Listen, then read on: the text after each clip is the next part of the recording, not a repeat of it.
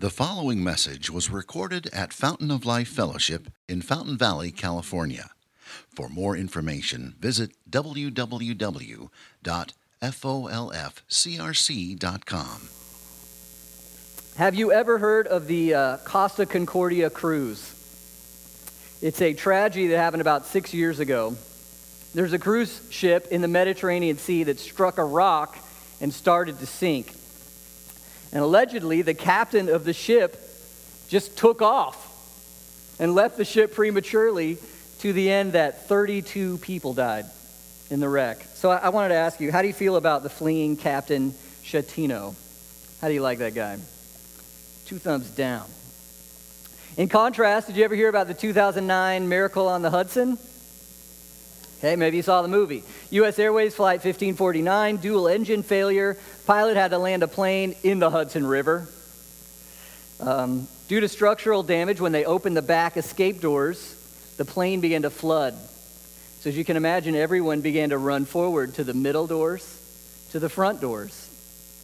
Everyone except one. Who was it? Captain Sullenberger entered the freezing water up over his waist to check the aisles not once, but twice. And all 155 passengers escaped the plane alive, with Captain Sully the last to exit. So which captain do you prefer? Schettino or Sully? Well, Sully. He's a hero. We made a movie about him. Why? He was willing to sacrifice to serve the ones for whom he was responsible. He was willing to sacrifice to serve the ones for whom he was responsible. I heard a speaker and debater, Stephanie Gray, give this illustration I just shared with you, and her point was this.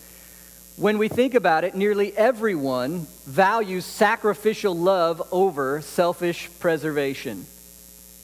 Who are your heroes? The people who leave everyone else to save themselves? Or the person who will sacrifice herself or himself for the sake of others? Well, we know what heroism is. Our heroes are the ones who do the right thing even when it's hard. You might say our heroes are the ones who love. But it takes courage to love, doesn't it? You ever find loving difficult? It takes courage to love. When the water is filling the boat or the plane, it would be a lot easier to be Captain Schettino and take off. It's a lot harder to be Sully and walk into the dark, sinking plane. Okay, honesty time. I got to admit, many times in my life, I've been selfish instead of sacrificial. Many times in my life, I have not been the hero. Is anybody else there with me today? Okay. And many times when I do that, it's because of fear. It's because of fear. It's because of what it might bring, of what might happen. And that's why I love this incredible phrase in our text this morning. Did you hear it? It's in verse 18. There is no fear in love, but perfect love casts out fear. There's no fear in love, but perfect love casts out fear. Just imagine for a moment, what would it be like to know love like that? No fear anymore. Perfect love. So love that any fear is gone.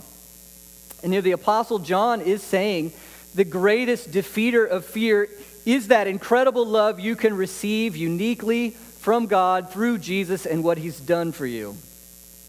That love comes from knowing that in Jesus you're eternally, unconditionally loved and forgiven to where you have no fear left. No fear even on the day of judgment.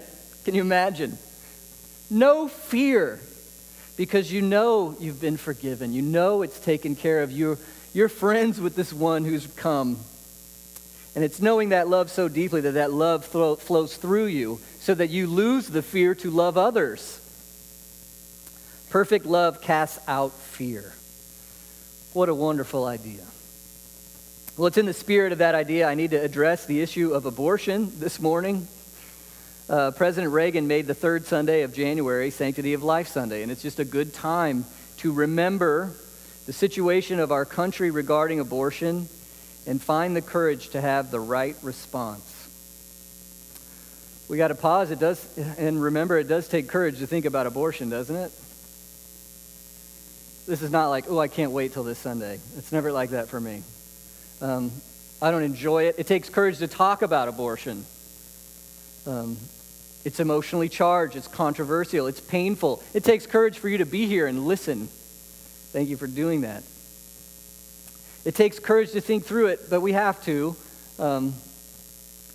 at least because there's no community that isn't touched by it somehow. The numbers are staggering. You know some of them, right? How many a day? 3,000.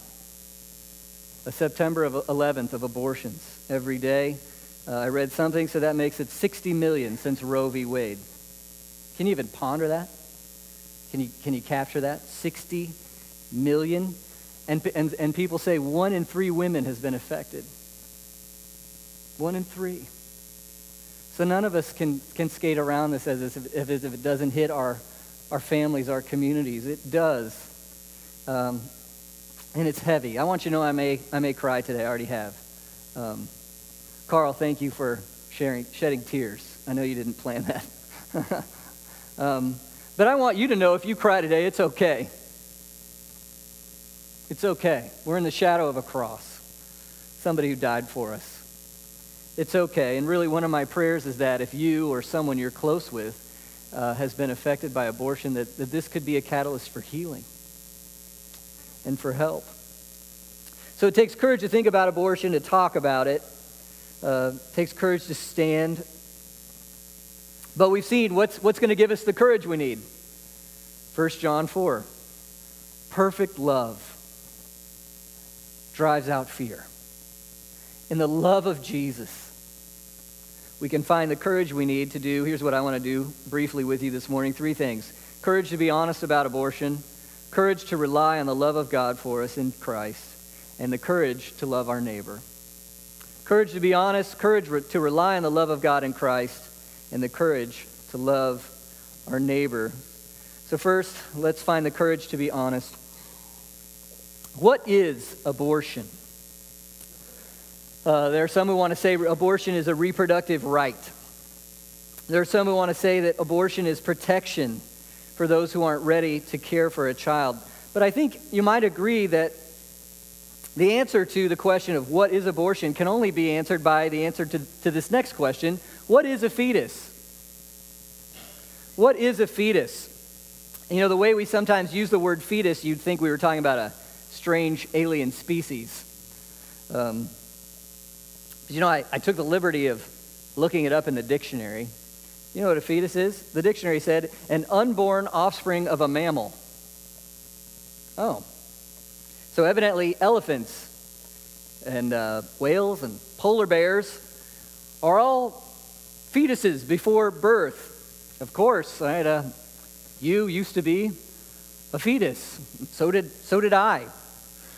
And we realize that fetus is not a word for what species you are. It's a word for how old you are.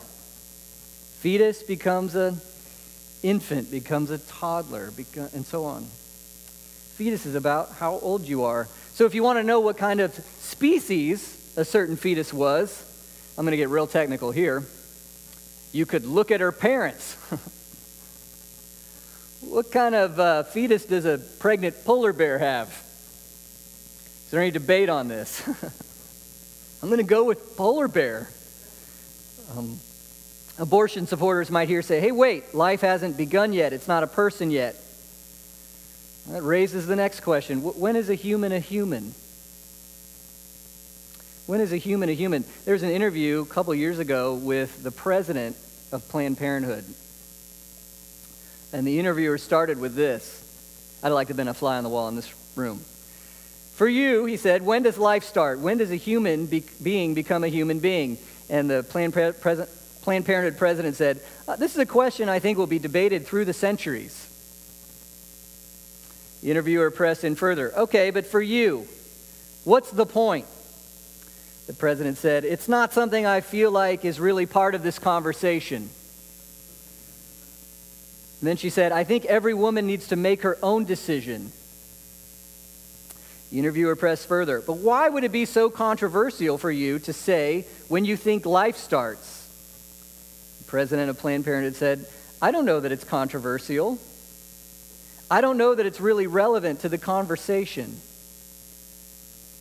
Later she added, I'm the mother of 3. For me, life began when I delivered them. They've probably been the most important thing in my life ever since, but that's my own personal decision, right? Is the question of when does a human become a human a personal decision? Does life begin at delivery? You want to be like, have you heard of ultrasounds? And she would be like, yeah, they kill business. You realize that when we start to answer a question like this and somebody says, oh, life, does it really matter to the conversation? Life begins at delivery. We left science behind a long time ago, didn't we? We left science behind. You know what species a human fetus is. It's human. You know, there's a law in the books in the state of Maine where it is illegal to transport a pregnant lobster. And the fines can be anywhere from $2,500 to $10,000. Why? Because you might harm the eggs. So imagine you get caught, transporting a bunch of pregnant lobsters. And you get arrested and you're standing trial and the judge says, well, you're caught red-handed. Anything else to say? And you say, I got one question, Your Honor. Are these eggs truly lobsters? And how will the room respond to your question? It's scientifically and philosophically obvious. A human fetus is a young human child. It's human. What do human children deserve? They deserve human rights. That's what they deserve.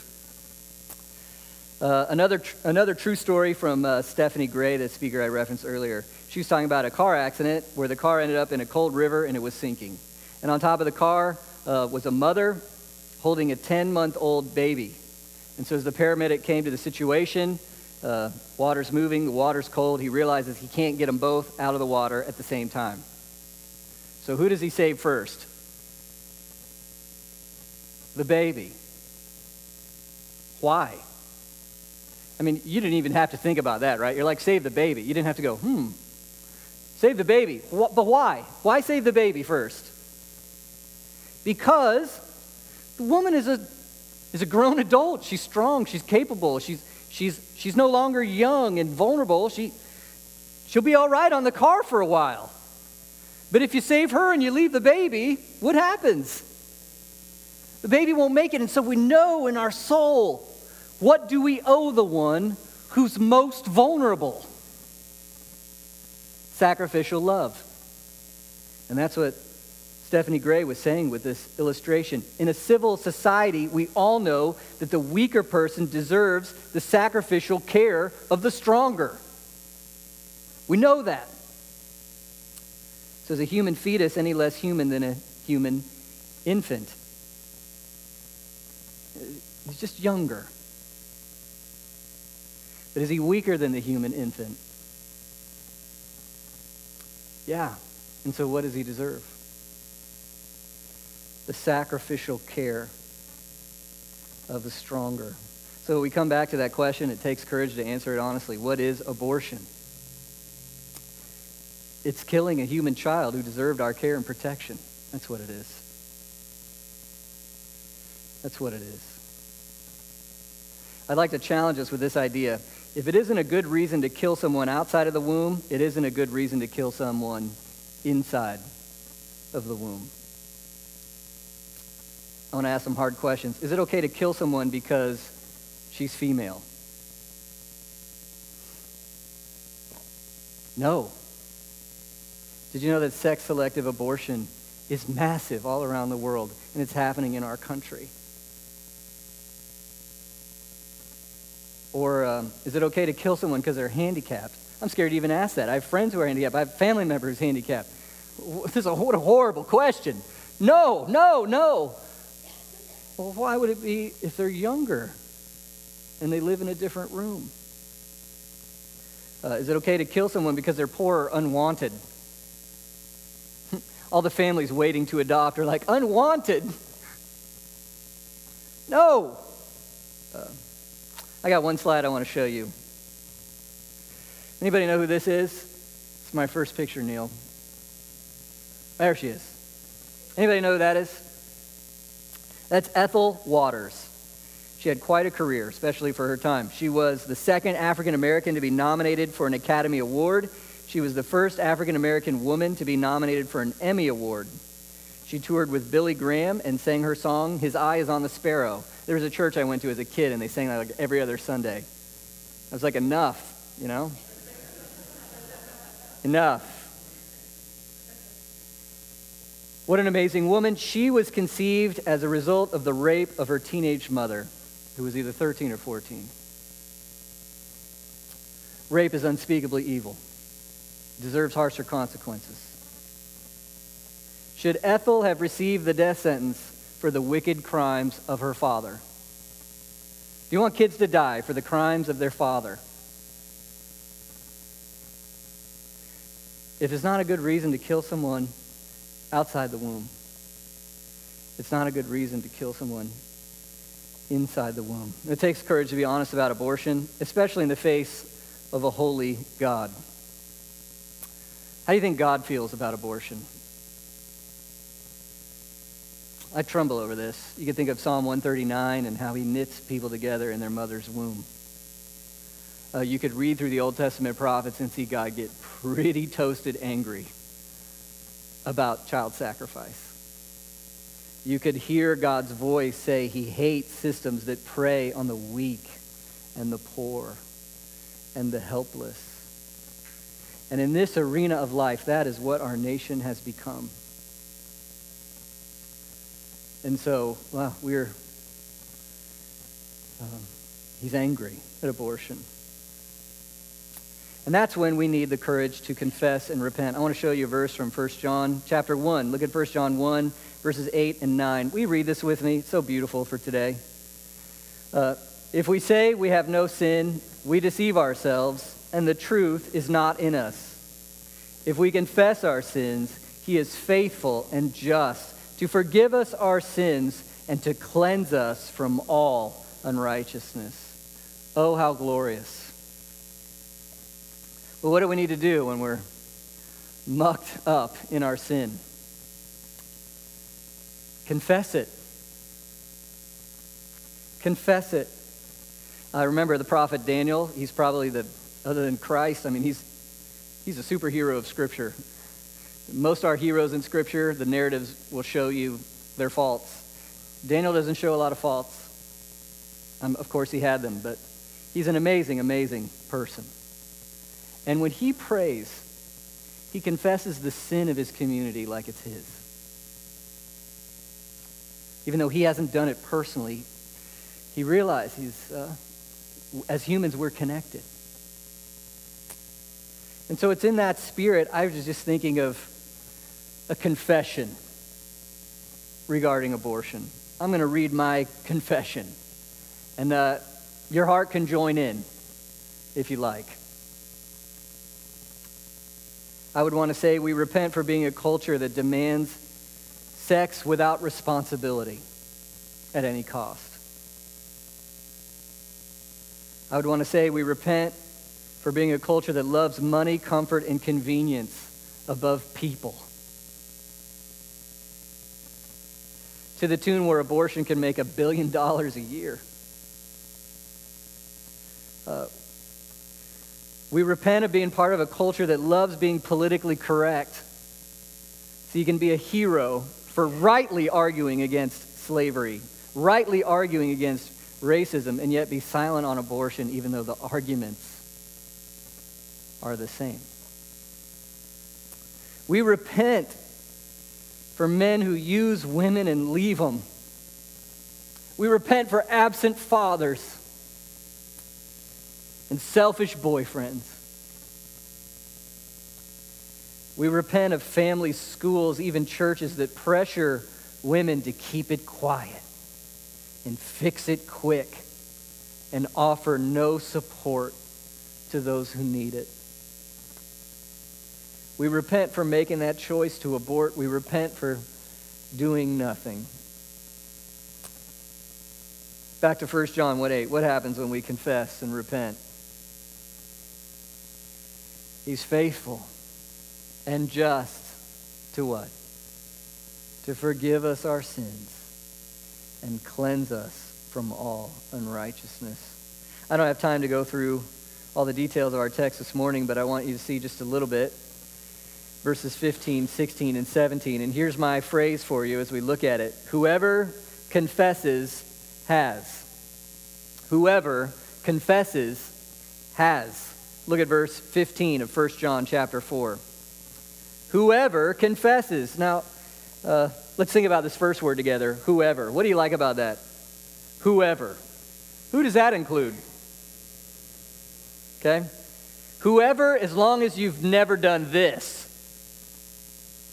Whoever, as long as you're really good in that area. Whoever, let's add, whoever, praise God. Can that include you today? Can it include me today? Whoever. I've said this way too many times, but our favorite church song, right? Amazing Grace, who wrote it? John Newton. What was he before being a Christian? Slave trader, okay? Slave trader, bad resume, deserves hell. Whoever confesses Jesus can be forgiven, made new.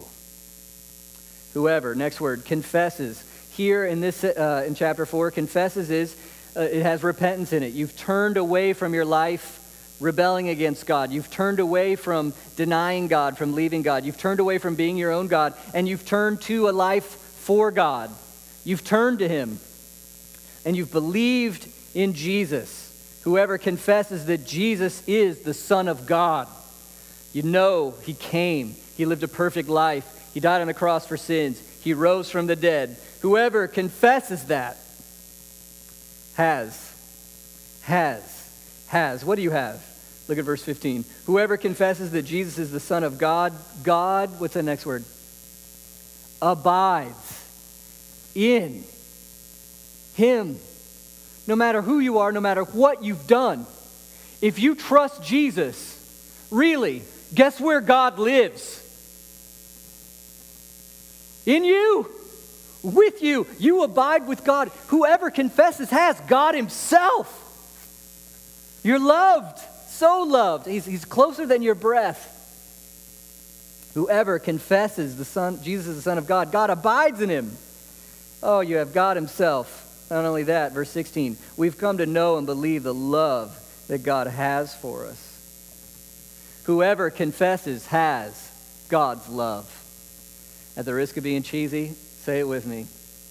If you confess Jesus, say this. Say, I'm loved. I'm loved. Some of you didn't say it. I don't know why. It's okay. If you confess Jesus, you're loved. How loved? There's another spot in John where he says, oh, how great the love of God that we could be called His children. His children. We want to come back. Remember the story of the prodigal son? The guy, he burned all his dad's money. He's coming back. He's like, can I just be a slave? Can I live in the corner? That'd be good enough. I don't even deserve that, but that's all I can really expect. And you remember what the prodigal father does? Bring the robe, bring the rings, bring the shoes, kill the cow, party, full-on child. You confess Jesus, guess what? That's what He did for you. That's what He does for you. You have the love of God. You want to see the picture of God's love? Romans 5:8. God proves His love for us in this. While we were still sinners, Christ died for us. We're loved. John says we've come to know His love as you follow Christ, as you seek Him, you live for Him. The Holy Spirit churns up in you, the Bible says, where your heart cries out, Abba, Father. See, look, Father, I love you. Whoever confesses you have God Himself. You have His love. And then that's when John gets to, you can have confidence in the day of judgment. Do you ever imagine the day of judgment? Confidence is not the first word that comes to my mind. He's going to open the books. I'm scared to death to stand before Jesus for all the good things I didn't do. That's enough to send me down. Much less all the bad things I have done. and to know the love of God so powerfully. He says there's no fear in love because fear has to do with punishment. But whoever fears has not been perfected in love. When you know the love of Jesus so powerfully, you know there's no more punishment. Where'd it go? Where was the punishment you deserve? Come on, you're guilty. I am too. I know I deserve it. Where'd it go? The cross. He paid it out already. He's like, yeah, my gun was loaded. I already shot the bullet. The hammer was coming down. It already landed. It went on somebody else. There's no fear. Oh, whoever confesses has. You have God himself. You have his love. You have confidence in the day of judgment. Don't you need that in the face of abortion? I need it. We confess. Whoever confesses Jesus Christ, we have God himself, his love, confidence. But you saw what verse 19 said. So we have courage to be honest about abortion. We have courage to rely on Christ for our sin in the midst of abortion and know God's love. And third, what does God's love do in us, through us? Look at verse 19. We love, why? Because he first loved us. First thing to see is, does God love you because you love so well?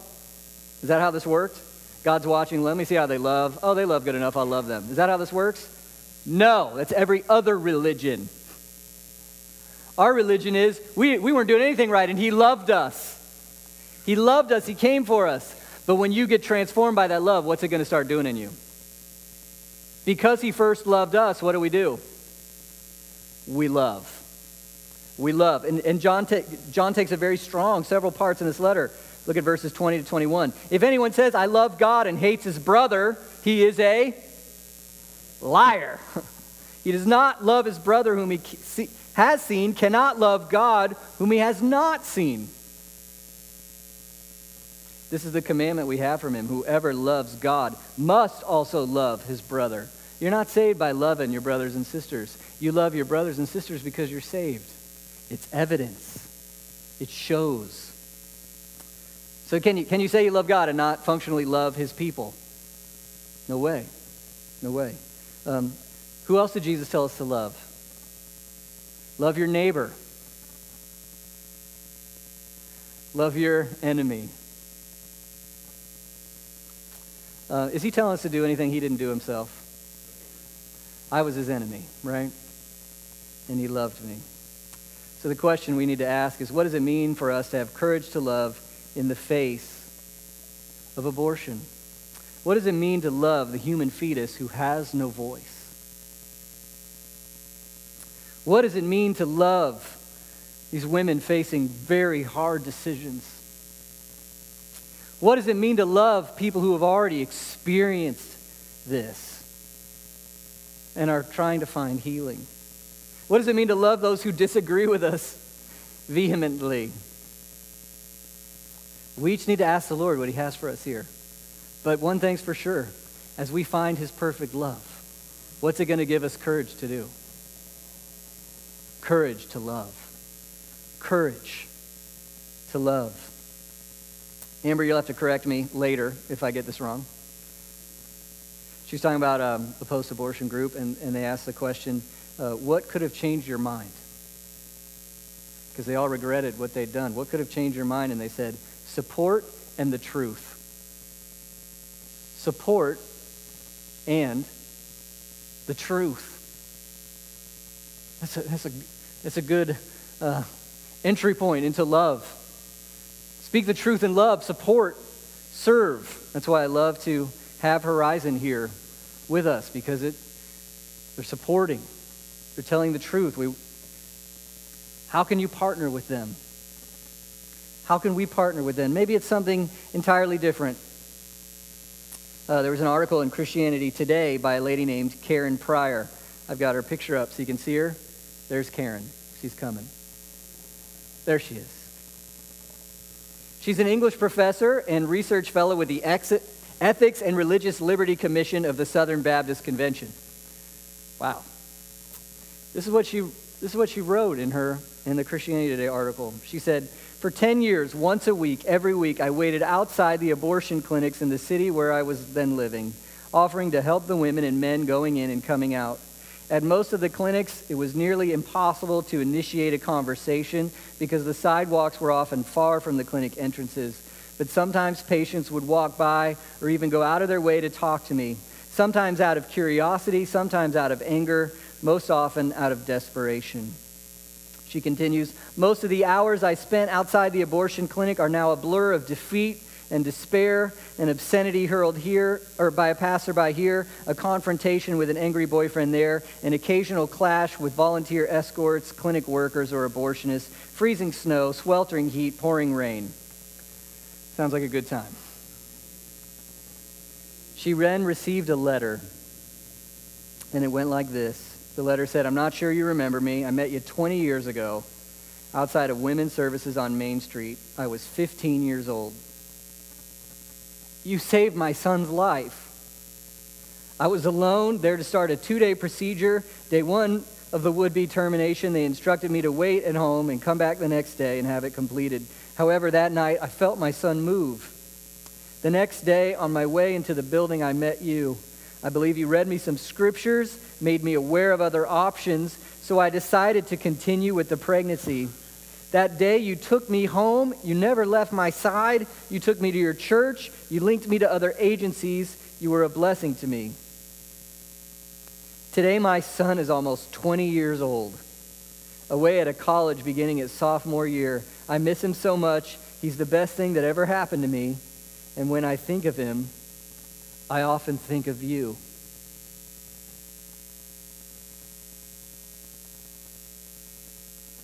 Karen writes about how that floored her. But she was like Captain Sully.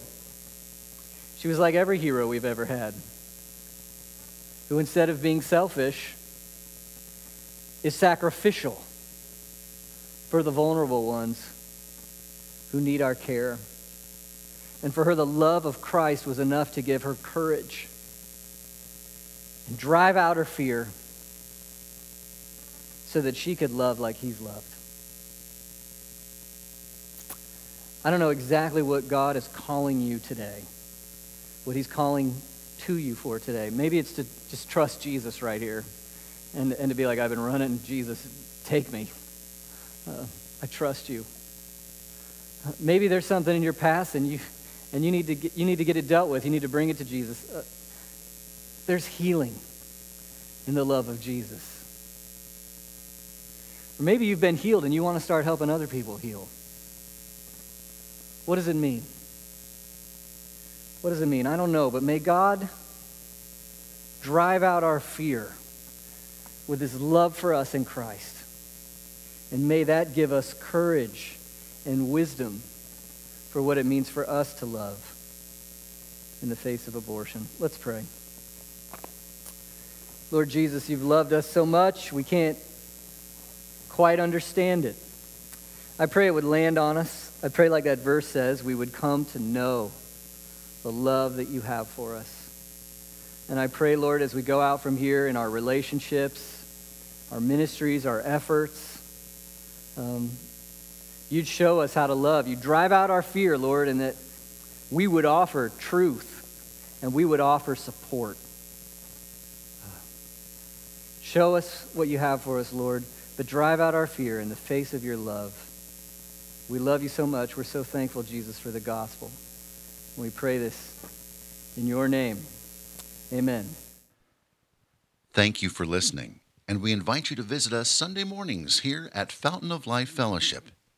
For more information, visit www.folfcrc.com.